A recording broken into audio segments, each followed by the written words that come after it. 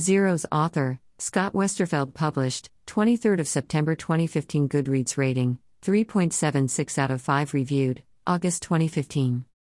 The author of the Uglies series, Scott Westerfeld, has teamed up with co-writers Margot Lanigan and Deborah Biancotti to create this exciting whirlwind of a young adult novel. Many people wish they had a superpower, but what if there really were people with them? Zeros is a story about a group of teenagers with special gifts, but these unique abilities may be more dangerous than you imagine. The superpowers in this novel are not as conventional as the famous comic heroes.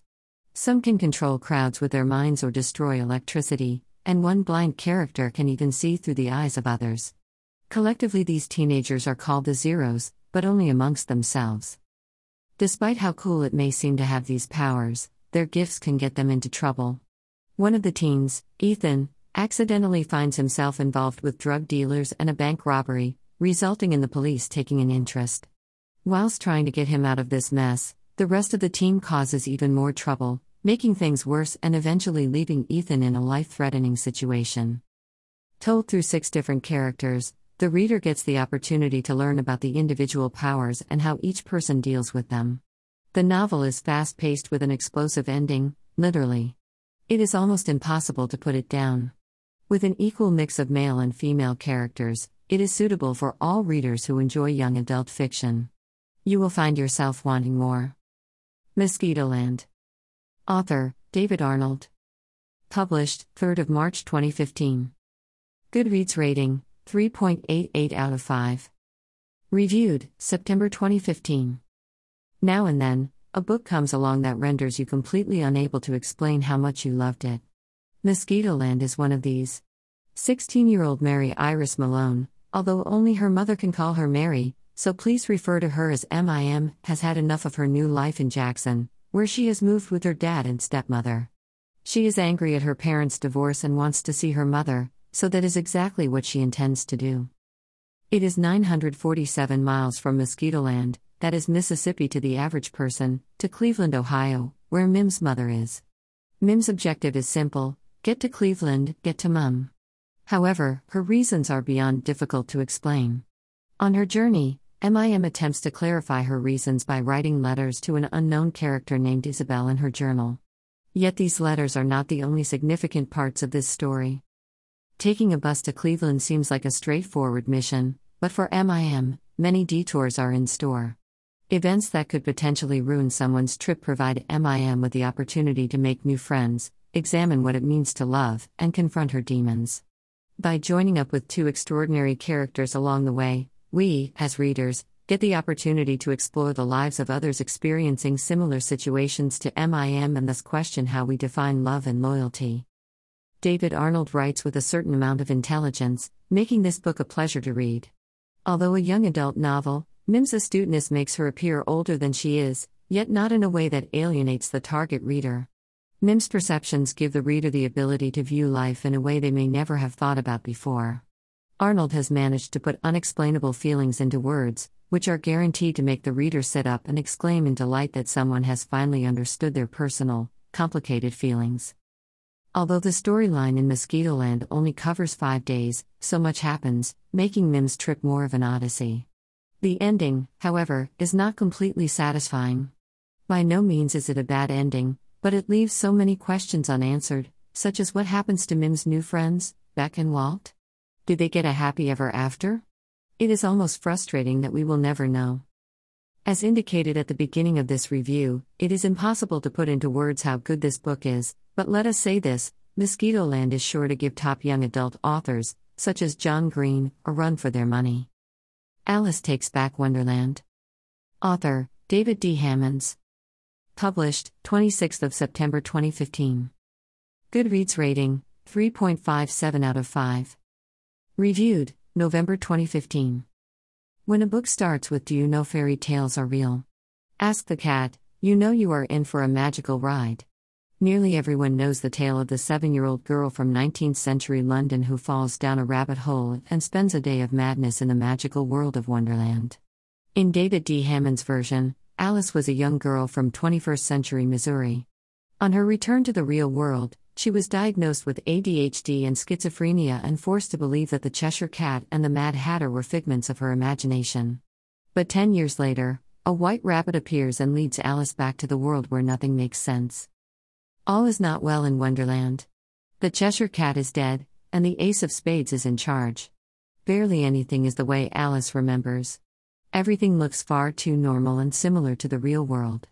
Ace is determined to remove the wonder from Wonderland and create a place where madness is forbidden. Alice has a big fight on her hands as she tries to end this former playing card's tyrannous reign and restore Wonderland to its original insanity. Alice Takes Back Wonderland is not purely a retelling of Lewis Carroll's famous story. Although many well-known and loved characters appear in this book, so do others from a variety of fairy tales, Peter Pan, Pinocchio, and various tales from the Brothers Grimm. As readers will discover, all is not exactly as it should be for these characters either. Despite the contrasting, magical stories, Hammonds has imaginatively merged them all, resulting in a humorous young adult novel. Although mostly focused on the goings-on in Wonderland and the other fictional locations, it is also a subtle metaphor to describe what Alice's life had been like back in present-day America. For a decade, Alice was forced to take medication to help her understand the difference between reality and fantasy. It got rid of most of the nonsense thoughts she picked up during her first visit to Wonderland. In a way, that is what the Ace of Spades is doing to characters he believes are mad. He is taking the wonder out of them, just like the pills took the wonder out of Alice.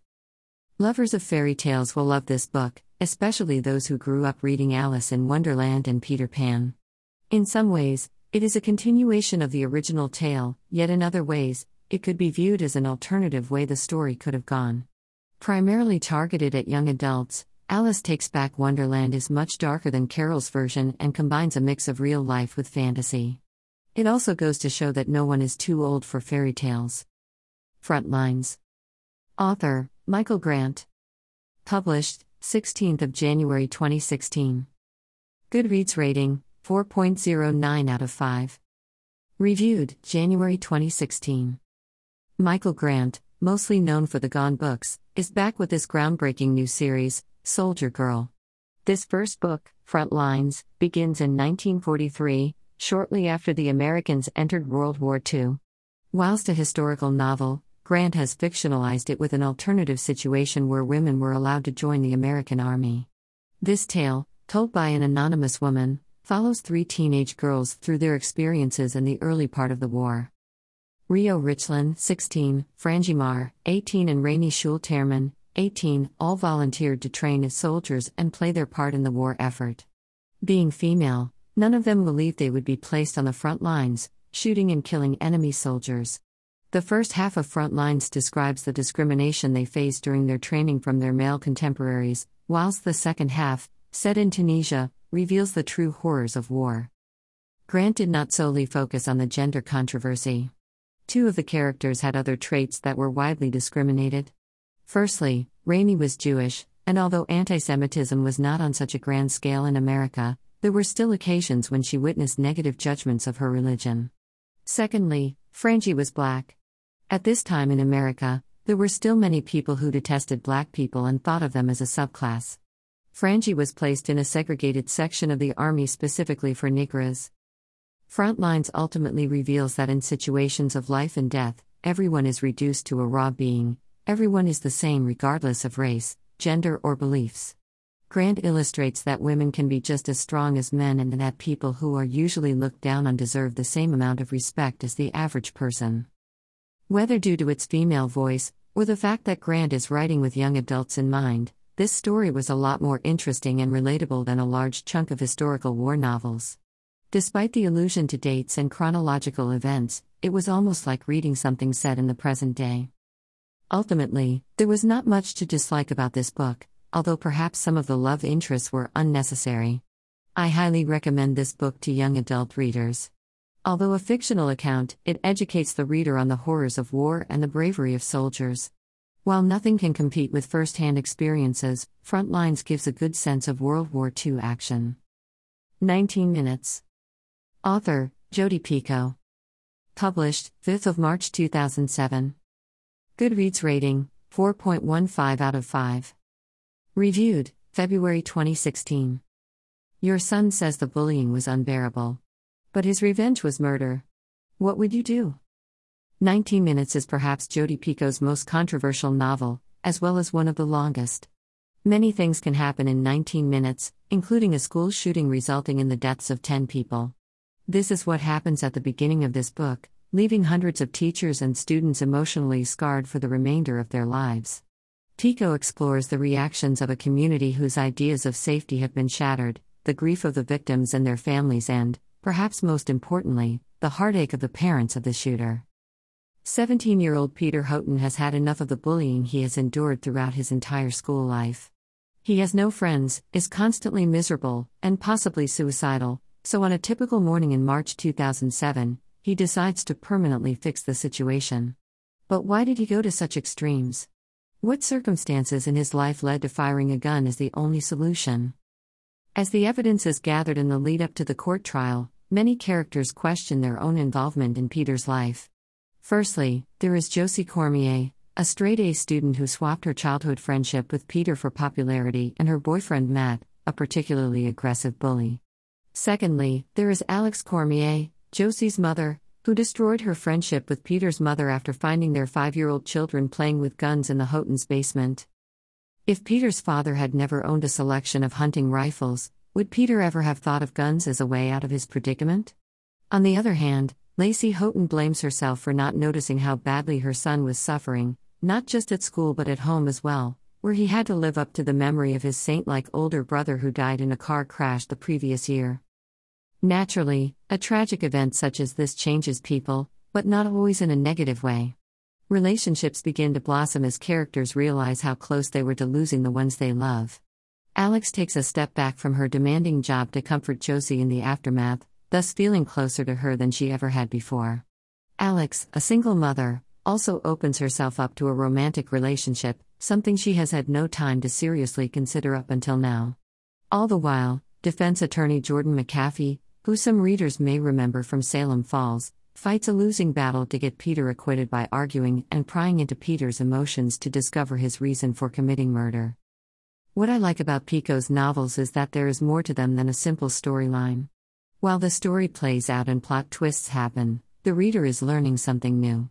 In 19 Minutes, Picoult provides insight into midwifery, psychology, and economics, things that are not synonymous with the shootings. Readers will constantly question whose side of the story they are on. Hundreds of people grow up being bullied and will understand how Peter felt, yet they would not pick up a gun. Likewise, by putting themselves in the victim's shoes, readers will think about how they would feel in the same situation. Yet, would anyone be willing to admit that they made someone else's life a living hell? There is no easy conclusion to 19 Minutes, someone will always lose. Nevertheless, Picoult's fantastic writing skills provide an enthralling story of love and loss. I cannot recommend this book to readers in general due to the nature of the themes found in the story. Gun crime and school shootings are sadly still an occurrence in the present time, particularly in America. There are thousands of people who have been affected by such an event, whether directly or indirectly as part of a local community. Some readers may find 19 Minutes challenging and upsetting, which is why I will not encourage everyone to read this book. Yet, Picoult has excelled with this novel, and it would be a shame for people not to read it. Fans will not be disappointed with her writing and will love all her characters, possibly even Peter. My blogs are now available to listen to as podcasts on the following platforms: Anchor, Breaker, Google Podcasts, Pocket Casts, and Spotify. If you would like to support my blog, become a Patreon from #5/m or buy me a coffee for £3. Thank you.